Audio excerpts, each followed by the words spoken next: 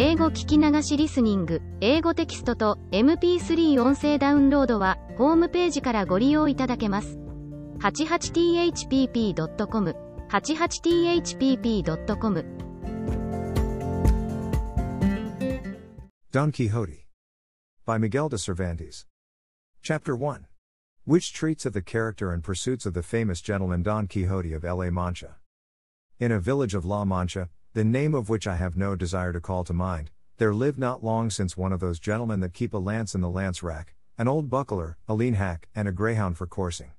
An olive of rather more beef than mutton, a salad on most nights, scraps on Saturdays, lentils on Fridays, and a pigeon or so extra on Sundays, made away with 3/4 of his income. The rest of it went in a doublet of fine cloth and velvet breeches and shoes to match for holidays, while on weekdays he made a brave figure in his best homespun. He had in his house a housekeeper past 40, a niece under 20, and a lad for the field and marketplace, who used to saddle the hack as well as handle the billhook. The age of this gentleman of ours was bordering on 50. He was of a hardy habit, spare, gaunt-featured, a very early riser and a great sportsman. They will have it his surname was Quixada or Quesada, for here there is some difference of opinion among the authors who write on the subject, although from reasonable conjectures it seems plain that he was called Quixana. This, however, is of but little importance to our tale. It will be enough not to stray a hair's breadth from the truth in the telling of it. You must know, then, that the above-named gentleman, whenever he was at leisure, which was mostly all the year round, gave himself up to reading books of chivalry with such ardor and avidity that he almost entirely neglected the pursuit of his field sports, and even the management of his property, and to such a pitch did his eagerness and infatuation go that he sold many an acre of tillage land to buy books of chivalry to read, and brought home as many of them as he could get. But of all there were none he liked so well as those of the famous Feliciano de Silva's composition, for their lucidity of style and complicated conceits were as pearls in his sight, particularly when in his reading he came upon courtships and cartels, where he often found passages like the reason of the unreason with which my reason is afflicted so weakens my reason that with reason I murmur at your beauty, or again, the high heavens, that if your divinity divinely fortify you with the stars, render you deserving of the desert your greatness deserves. Over conceits of this sort the poor gentleman lost his wits, and used to lie awake striving to understand them and worm the meaning out of them, what Aristotle himself could not have made out or extracted had he come to life again for that special purpose. He was not at all easy about the wounds which Don Belianis gave and took, because it seemed to him that, great as were the surgeons who had cured him, he must have had his face and body covered all over with seams and scars. He commended, however, the author's way of ending his book with the promise of that interminable adventure, and many a time was he tempted to take up his pen and finish it properly as is there proposed, which no doubt he would have done, and made a successful piece of work of it too, had not greater and more absorbing thoughts prevented him. Many an argument did he have with the curate of his village, a learned man, and a graduate of Sigüenza, as to which had been the better knight, Palmerian of England or Amadis of Gaul. Master Nicholas, the village barber, however, used to say that neither of them came up to the knight of Phoebus, and that if there was any that could compare with him it was Don Galar, the brother of Amadis of Gaul, because he had a spirit that was equal to every occasion, and was no finikin knight, nor lachrymose like his brother, while in the matter of valor he was not a whit behind him.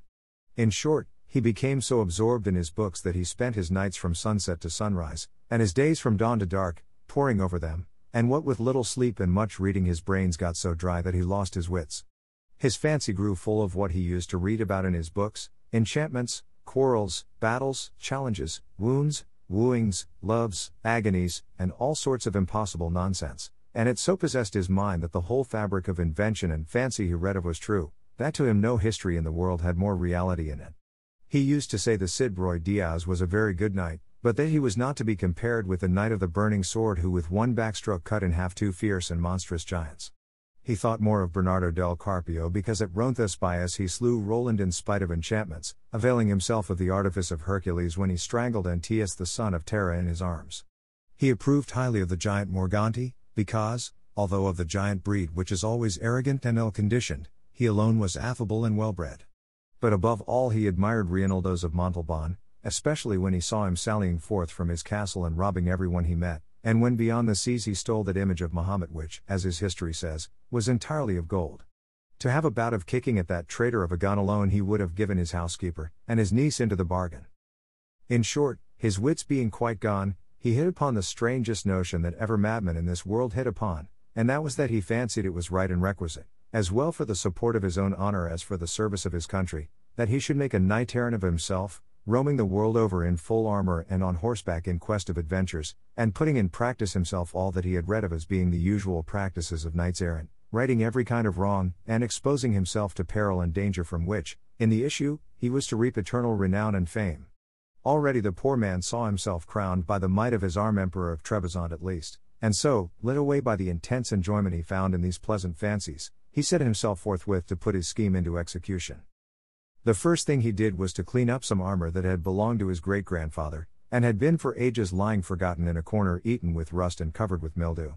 He scoured and polished it as best he could, but he perceived one great defect in it, that it had no closed helmet, nothing but a simple morion.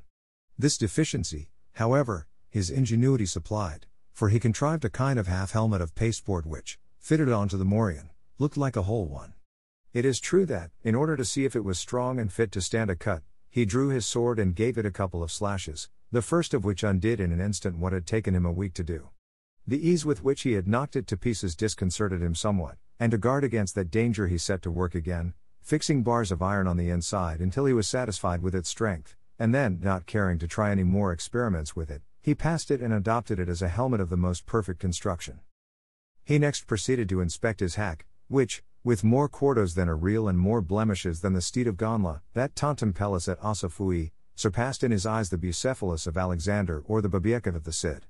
4 days were spent in thinking what name to give him, because, as he said to himself, it was not right that a horse belonging to a knight so famous, and one with such merits of his own, should be without some distinctive name, and he strove to adapt it so as to indicate what he had been before belonging to a knight-errant, and what he then was, for it was only reasonable that, his master taking a new character, he should take a new name, and that it should be a distinguished and full-sounding one, befitting the new order and calling he was about to follow.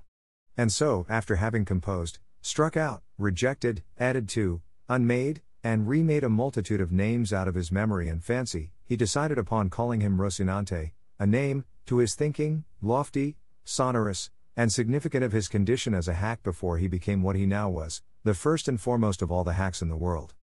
Having got a name for his horse so much to his taste, he was anxious to get one for himself, and he was 8 days more pondering over this point, till at last he made up his mind to call himself Don Quixote, whence, as has been already said, the authors of this veracious history have inferred that his name must have been beyond a doubt Quixada, and not Quesada as others would have it.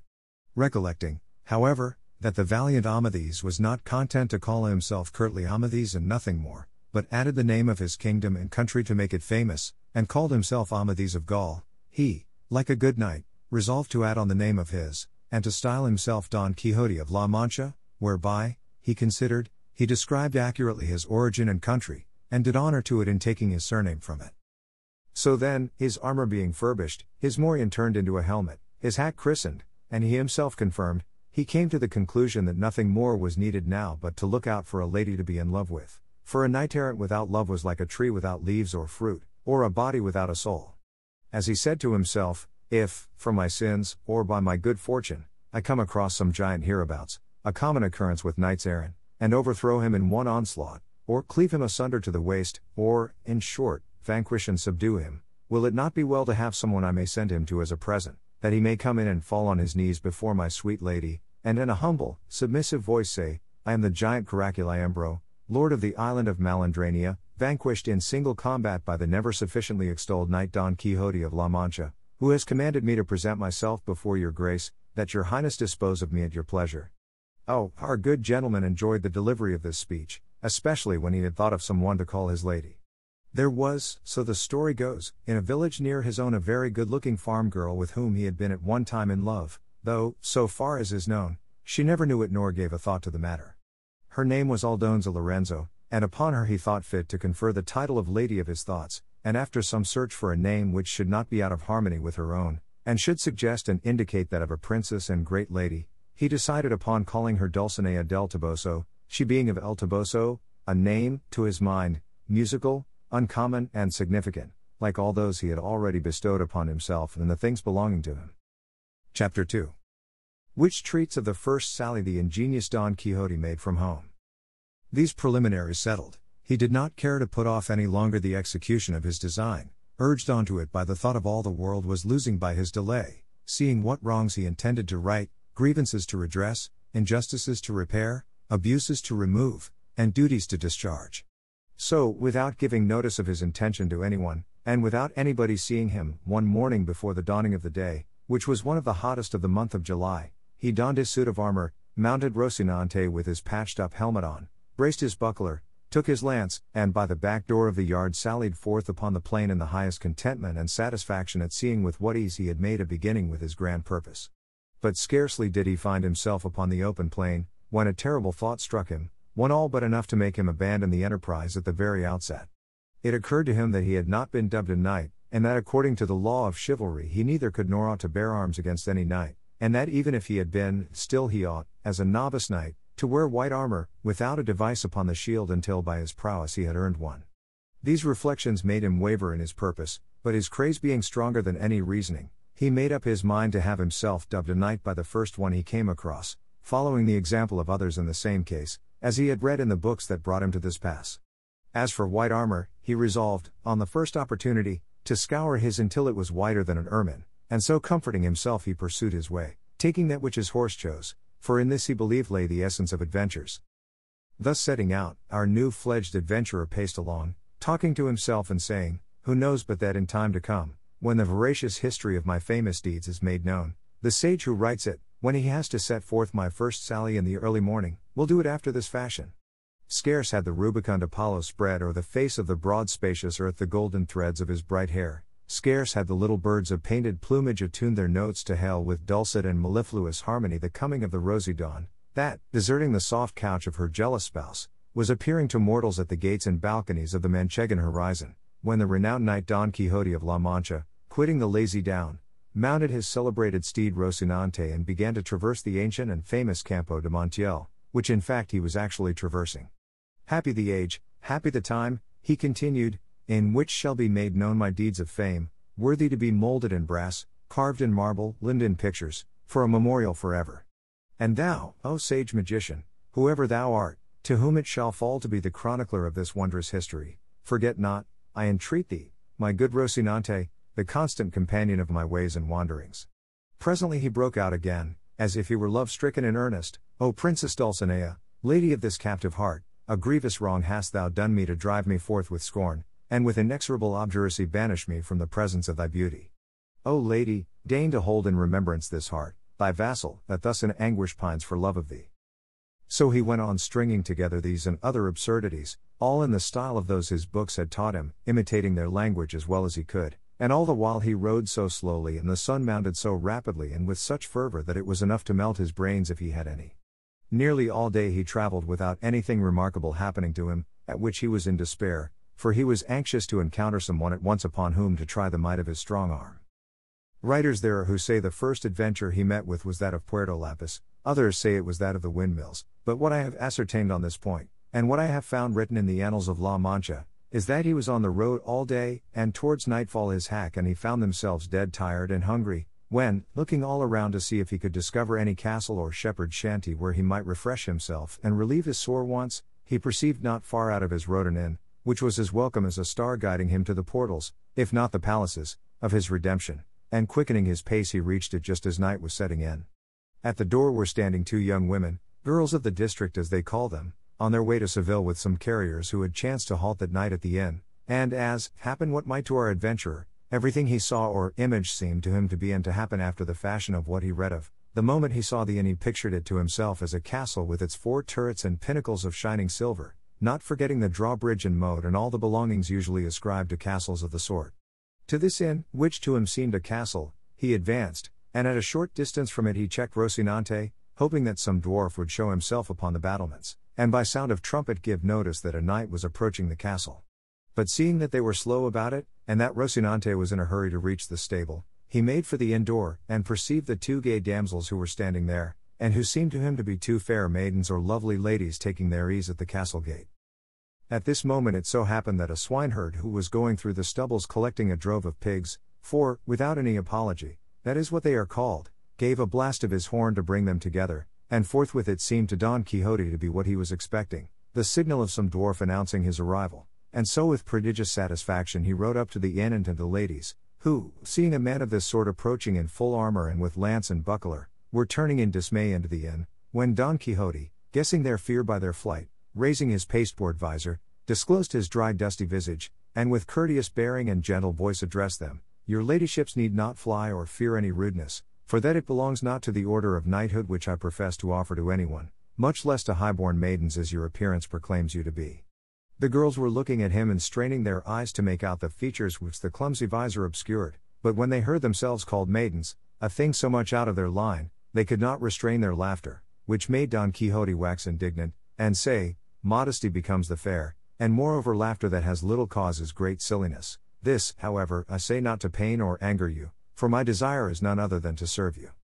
The incomprehensible language and the unpromising looks of our cavalier only increased the lady's laughter, and that increased his irritation, and matters might have gone farther if at that moment the landlord had not come out, who, being a very fat man, was a very peaceful one.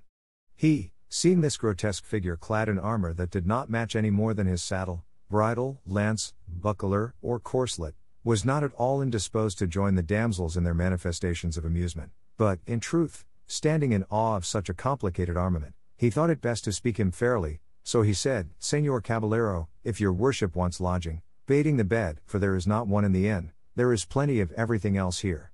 Don Quixote, observing the respectful bearing of the alcaide of the fortress, for so innkeeper and seemed in his eyes, made answer, "Sir Castellan, for me anything will suffice, for my armor is my only wear, my only rest the fray."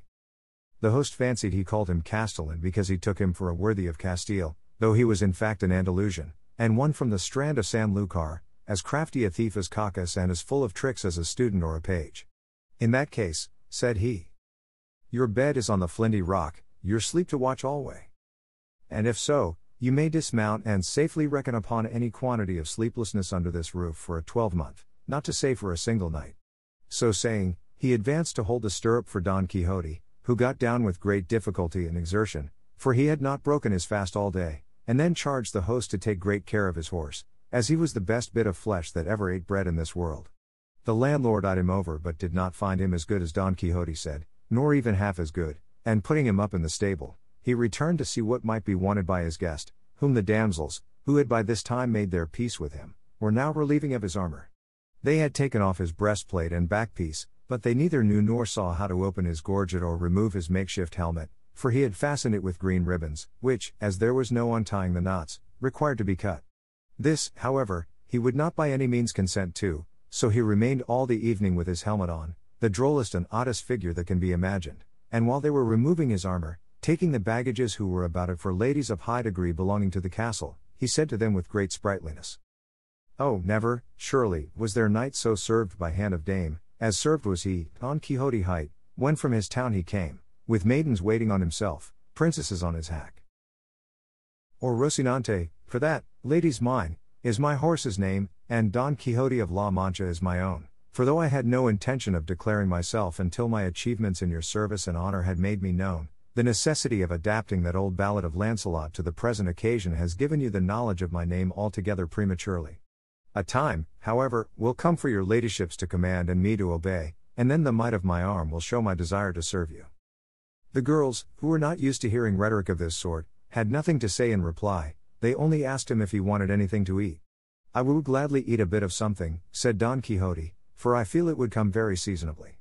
The day happened to be a Friday, and in the whole inn there was nothing but some pieces of the fish they call in Castile abadejo, in Andalusia bacalao, and in some places curadillo, and in others troutlet, so they asked him if he thought he could eat troutlet, for there was no other fish to give him. "If there be troutlets enough," said Don Quixote, "they will be the same thing as a trout, for it is all one to me whether I am given 8 reals in small change or a piece of 8, moreover, it may be that these troutlets are like veal, which is better than beef, or kid, which is better than goat. But whatever it be let it come quickly, for the burden and pressure of arms cannot be borne without support to the inside." They laid a table for him at the door of the inn for the sake of the air, and the host brought him a portion of ill-soaked and worse-cooked stockfish, and a piece of bread as black and mouldy as his own armor, but a laughable sight it was to see him eating, for having his helmet on and the beaver up, he could not with his own hands put anything into his mouth unless someone else placed it there, and this service one of the ladies rendered him. But to give him anything to drink was impossible, or would have been so had not the landlord bored a reed, and putting one end in his mouth poured the wine into him through the other, all which he bore with patience rather than sever the ribbons of his helmet. While this was going on, there came up to the inn a Sogelder, who, as he approached, sounded his reed pipe 4 or 5 times, and thereby completely convinced Don Quixote that he was in some famous castle, and that they were regaling him with music, and that the stockfish was trout, the bread the whitest, the wenches ladies, and the landlord the castellan of the castle, and consequently he held that his enterprise and sally had been to some purpose. But still it distressed him to think he had not been dubbed a knight, for it was plain to him he could not lawfully engage in any adventure without receiving the order of knighthood. Chapter 3. Wherein is related the droll way in which Don Quixote had himself dubbed a knight. Harassed by this reflection, he made haste with his scanty pothouse supper, and having finished it called the landlord, and shutting himself into the stable with him, fell on his knees before him, saying, From this spot I rise not, valiant knight, until your courtesy grants me the boon I seek, one that will redound to your praise and the benefit of the human race. The landlord, seeing his guest at his feet and hearing a speech of this kind, stood staring at him in bewilderment, not knowing what to do or say, and entreating him to rise, but all to no purpose until he had agreed to grant the boon demanded of him.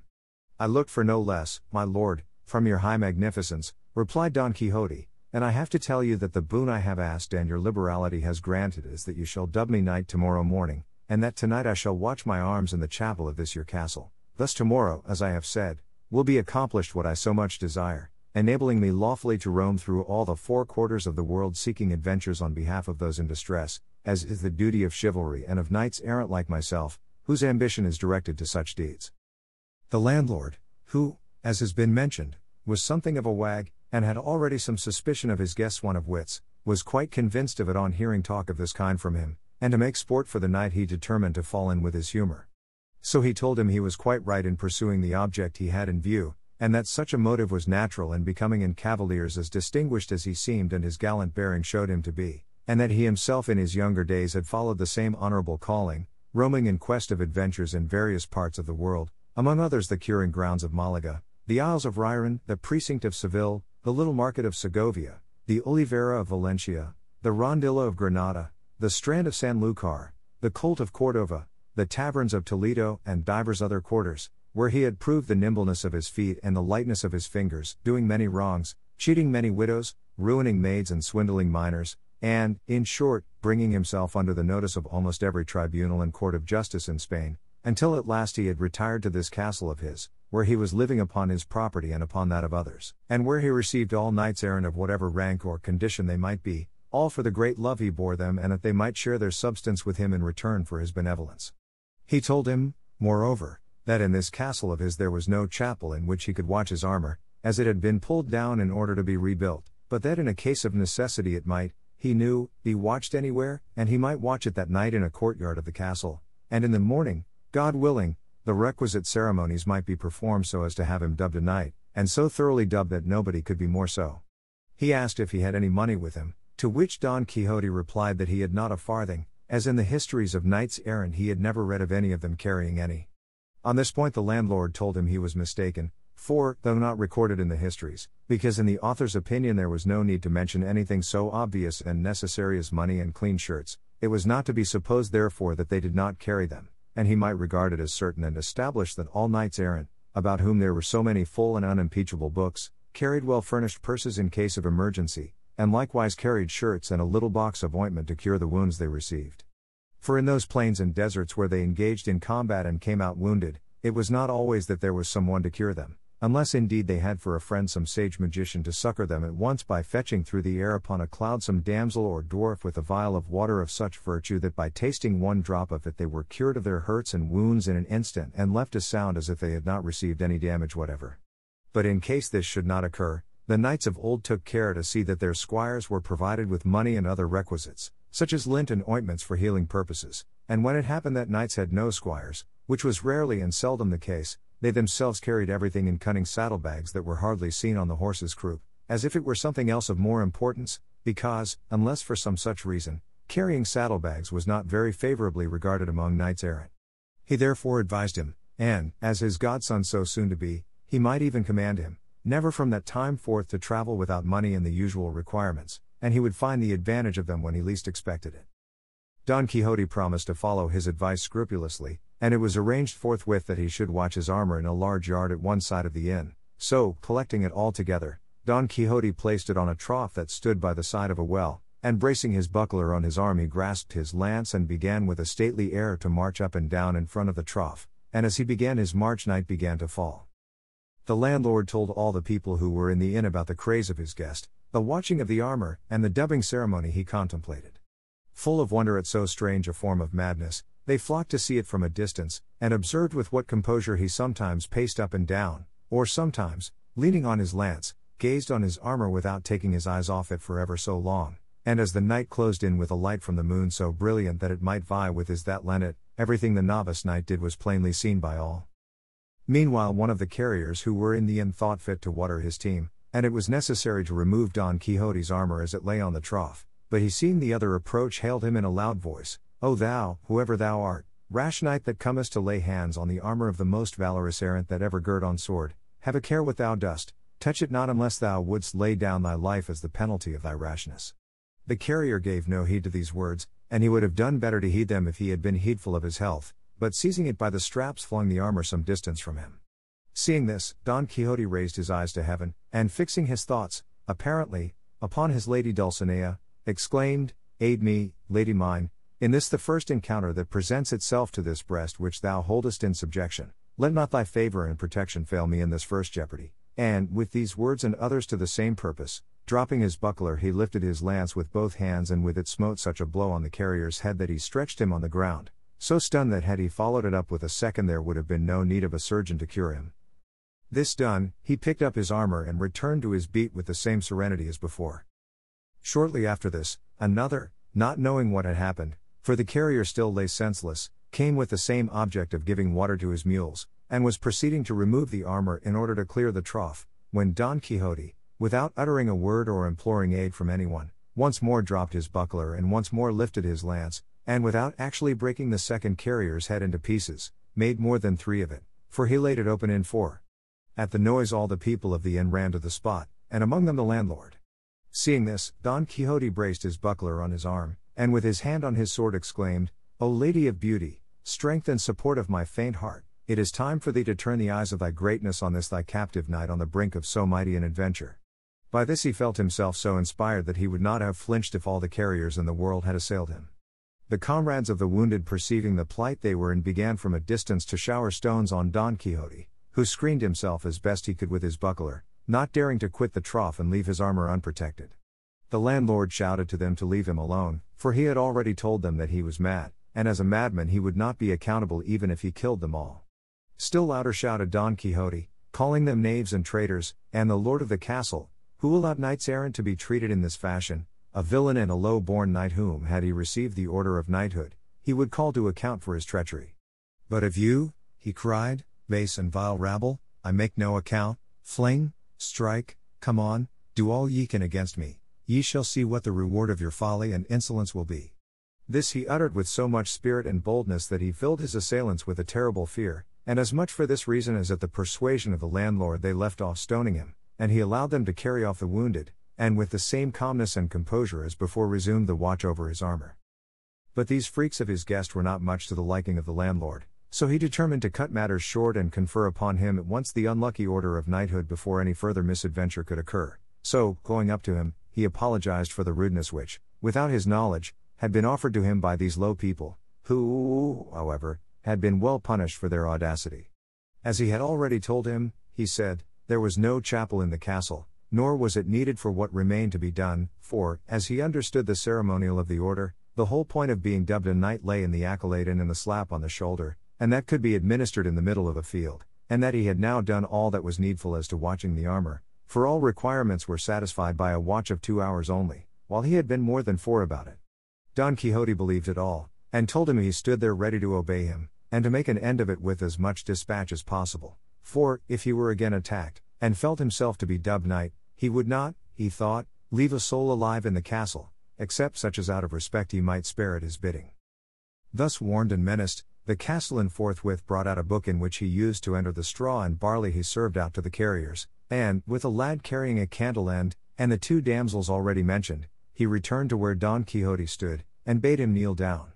Then, reading from his account book as if he were repeating some devout prayer, in the middle of his delivery he raised his hand and gave him a sturdy blow on the neck, and then, with his own sword, a smart slap on the shoulder, all the while muttering between his teeth as if he was saying his prayers.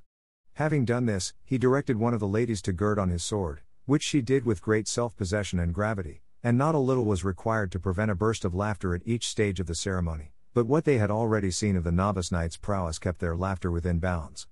On girding him with the sword, the worthy lady said to him, "May God make your worship a very fortunate knight, and grant you success in battle." Don Quixote asked her name in order that he might from that time forward know to whom he was beholden for the favor he had received, as he meant to confer upon her some portion of the honor he acquired by the might of his arm. She answered with great humility that she was called La Tolosa, and that she was the daughter of a cobbler of Toledo who lived in the stalls of Sancobinia, and that wherever she might be she would serve and esteem him as her lord. Don Quixote said in reply that she would do him a favor if thenceforward she assumed the Don and called herself Doña Tolosa. She promised she would, and then the other buckled on his spur, and with her followed almost the same conversation as with the lady of the sword. He asked her name, and she said it was La Molinera, and that she was the daughter of a respectable miller of Antequera, and of her likewise Don Quixote requested that she would adopt the Don and call herself Doña Molinera, making offers to her further services and favors. Having thus, with hot haste and speed, brought to a conclusion these never till now seen ceremonies, Don Quixote was on thorns until he saw himself on horseback sallying forth in quest of adventures, and saddling Rocinante at once he mounted, and embracing his host, as he returned thanks for his kindness in knighting him, he addressed him in language so extraordinary that it is impossible to convey an idea of it or report it. The landlord, to get him out of the inn, replied with no less rhetoric though with shorter words, and without calling upon him to pay the reckoning let him go with a Godspeed. Chapter 4. Of what happened to our knight when he left the inn. Day was dawning when Don Quixote quitted the inn, so happy, so gay, so exhilarated at finding himself now dubbed a knight, that his joy was like to burst his horse girths. However, recalling the advice of his host as to the requisites he ought to carry with him, especially that referring to money and shirts, he determined to go home and provide himself with all, and also with a squire, for he reckoned upon securing a farm laborer, a neighbor of his, a poor man with a family, but very well qualified for the office of squire to a knight. With this object he turned his horse's head towards his village, and Rocinante, thus reminded of his old quarters, stepped out so briskly that he hardly seemed to tread the earth. He had not gone far, when out of a thicket on his right there seemed to come feeble cries as of some one in distress, and the instant he heard them he exclaimed, "Thanks be to heaven for the favor it accords me, that it so soon offers me an opportunity of fulfilling the obligation I have undertaken, and gathering the fruit of my ambition." These cries, no doubt, come from some man or woman in want of help, and needing my aid and protection, and wheeling, he turned Rocinante in the direction whence the cries seemed to proceed.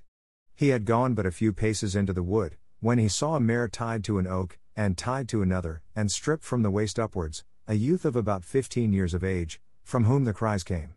Nor were they without cause, for a lusty farmer was flogging him with a belt and following up every blow with scoldings and commands, repeating, "Your mouth shut and your eyes open." While the youth made answer, "I won't do it again, master mine, by God's passion I won't do it again, and I'll take more care of the flock another time." Seeing what was going on, Don Quixote said in an angry voice, "Discourteous knight, it ill becomes you to assail one who cannot defend himself. Mount your steed and take your lance," for there was a lance leaning against the oak to which the mare was tied, "and I will make you know that you are behaving as a coward." The farmer, seeing before him this figure in full armor brandishing a lance over his head, gave himself up for dead, and made answer meekly, "Sir knight, this youth that I am chastising is my servant, employed by me to watch a flock of sheep that I have hard by, and he is so careless that I lose one every day, and when I punish him for his carelessness and knavery he says I do it out of niggardliness, to escape paying him the wages I owe him, and before God, and on my soul, he lies." "Lies before me, base clown," said Don Quixote. "By the sun that shines on us I have a mind to run you through with this lance. Pay him at once without another word, if not, by the God that rules us I will make an end of you, and annihilate you on the spot. Release him instantly." The farmer hung his head, and without a word untied his servant, of whom Don Quixote asked how much his master owed him. He replied, 9 months at 7 reals a month. Don Quixote added it up, found that it came to 63 reals, and told the farmer to pay it down immediately, if he did not want to die for it. The trembling clown replied that as he lived and by the oath he had sworn, though he had not sworn any, it was not so much, for there were to be taken into account and deducted 3 pairs of shoes he had given him, and a reel for 2 bloodlettings when he was sick. "All that is very well," said Don Quixote, "but let the shoes and the bloodletting stand as a stop against the blows you have given him without any cause, for if he spoil the leather of the shoes you paid for, you have damaged that of his body, and if the barber took blood from him when he was sick, you have drawn it when he was sound, so on that score he owes you nothing. The difficulty is, Sir Knight, that I have no money here. Let Andres come home with me, and I will pay him all, real by real. I go with him, said the youth. Nay, God forbid. No, Señor, not for the world, for once alone with me, he would ray me like a Saint Bartholomew.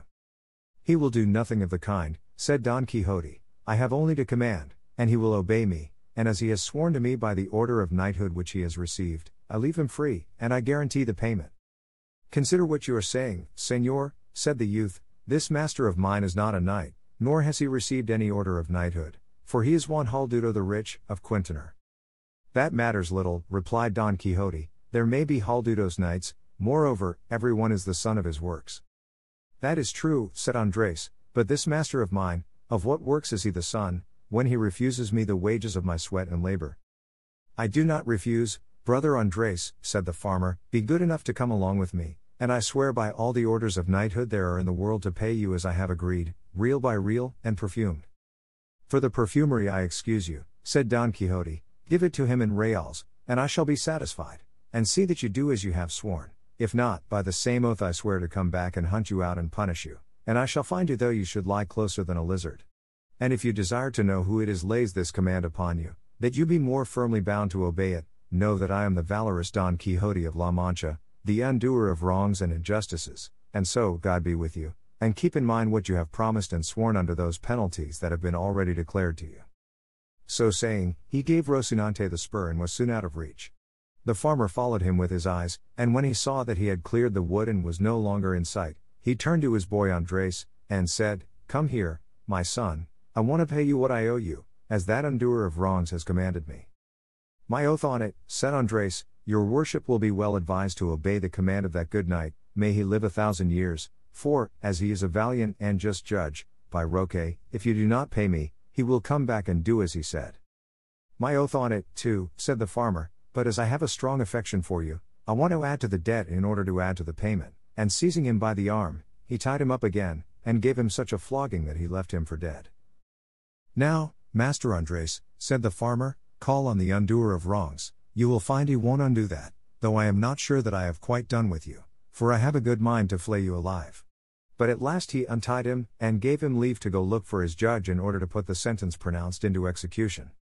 Andres went off rather down in the mouth, swearing he would go to look for the valiant Don Quixote of La Mancha and tell him exactly what had happened, and that all would have to be repaid him sevenfold, but for all that, he went off weeping, while his master stood laughing. Thus did the valiant Don Quixote right that wrong, and, thoroughly satisfied with what had taken place, as he considered he had made a very happy and noble beginning with his knighthood, he took the road towards his village in perfect self-content, saying in a low voice, Well mayest thou this day call thyself fortunate above all on earth, O Dulcinea del Toboso, fairest of the fair. Since it has fallen to thy lot to hold subject and submissive to thy full will and pleasure a knight so renowned as is and will be Don Quixote of La Mancha, who, as all the world knows, yesterday received the order of knighthood, and hath today righted the greatest wrong and grievance that ever injustice conceived and cruelty perpetrated, who hath today plucked the rod from the hand of yonder ruthless oppressor so wantonly lashing that tender child. He now came to a road branching in 4 directions, and immediately he was reminded of those crossroads where knights errant used to stop to consider which road they should take. In imitation of them he halted for a while, and after having deeply considered it, he gave Rocinante his head, submitting his own will to that of his hack, who followed out his first intention, which was to make straight for his own stable. After he had gone about 2 miles, Don Quixote perceived a large party of people, who, as afterwards appeared, were some Toledo traders, on their way to buy silk at Murcia. There were 6 of them coming along under their sunshades, with 4 servants mounted, and 3 muleteers on foot. Scarcely had Don Quixote descried them when the fancy possessed him that this must be some new adventure, and to help him to imitate as far as he could those passages he had read of in his books, here seemed to come one made on purpose, which he resolved to attempt. So with a lofty bearing and determination he fixed himself firmly in his stirrups, got his lance ready, brought his buckler before his breast, and planting himself in the middle of the road, stood waiting the approach of these knights errant, for such he now considered and held them to be, and when they had come near enough to see and hear, he exclaimed with a haughty gesture, All the world stand, unless all the world confess that in all the world there is no maiden fairer than the Empress of La Mancha, the peerless Dulcinea del Toboso. The traders halted at the sound of this language and the sight of the strange figure that uttered it, and from both figure and language at once guessed the craze of their owner. They wished, however, to learn quietly what was the object of this confession that was demanded of them. And one of them, who was rather fond of a joke and was very sharp-witted, said to him, "Sir Knight, we do not know who this good lady is that you speak of. Show her to us, for, if she be of such beauty as you suggest, with all our hearts and without any pressure we will confess the truth that is on your part required of us." "If I were to show her to you," replied Don Quixote, "what merit would you have in confessing a truth so manifest? The essential point is that without seeing her you must believe, confess, affirm, swear and defend it. Else ye have to do with me in battle, ill-conditioned, arrogant rabble that ye are, and come ye on, one by one as the order of knighthood requires, or altogether as is the custom and vile usage of your breed. Here do I bide and await you, relying on the justice of the cause I maintain." "Sir Knight," replied the traitor, "I entreat your worship in the name of this present company of princes, that, to save us from charging our consciences with the confession of a thing we have never seen or heard of, and one moreover so much to the prejudice of the empresses and queens of the Alcaria and Estremadura, your worship will be pleased to show us some portrait of this lady, though it be no bigger than a grain of wheat, for by the thread one gets at the ball, and in this way we shall be satisfied and easy, and you will be content and pleased. Nay, I believe we are already so far agreed with you that even though her portrait should show her blind of one eye, and distilling vermilion and sulphur from the other, we would nevertheless, to gratify your worship, say all in her favor that you desire." "She distills nothing of the kind, vile rabble," said Don Quixote, burning with rage, "nothing of the kind, I say, only ambergris and civet in cotton, nor is she one-eyed or humpbacked, but straighter than a Guadarrama spindle, but ye must pay for the blasphemy ye have uttered against beauty like that of my lady." And so saying, he charged with levelled lance against the one who had spoken, with such fury and fierceness that, if luck had not contrived that Rocinante should stumble midway and come down, it would have gone hard with the rash traitor. Down went Rocinante, and over went his master, rolling along the ground for some distance, and when he tried to rise he was unable, so encumbered was he with lance, buckler, spurs, helmet, and the weight of his old armor, and all the while he was struggling to get up he kept saying, "Fly not, cowards and caitiffs! Stay, for not by my fault, but my horses, am I stretched here."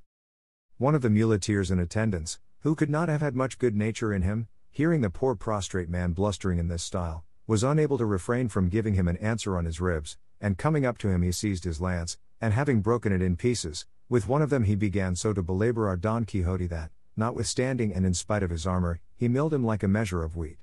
His masters called out not to lay on so hard and to leave him alone, but the muleteer's blood was up, and he did not care to drop the game until he had vented the rest of his wrath, and gathering up the remaining fragments of the lance he finished with a discharge upon the unhappy victim, who all through the storm of sticks that rained on him never ceased threatening heaven, and earth, and the brigands, for such they seemed to him. At last the muleteer was tired, and the traders continued their journey, taking with them matter for talk about the poor fellow who had been cudgeled. He, when he found himself alone, made another effort to rise, but if he was unable when whole and sound, how was he to rise after having been thrashed and well nigh knocked to pieces? And yet he esteemed himself fortunate, as it seemed to him that this was a regular knight-errant's mishap, and entirely, he considered, the fault of his horse. However, battered in body as he was, to rise was beyond his power. 英語聞き流しリスニング、英語テキストと MP3 音声ダウンロードは、ホームページからご利用いただけます。88thpp.com、88thpp.com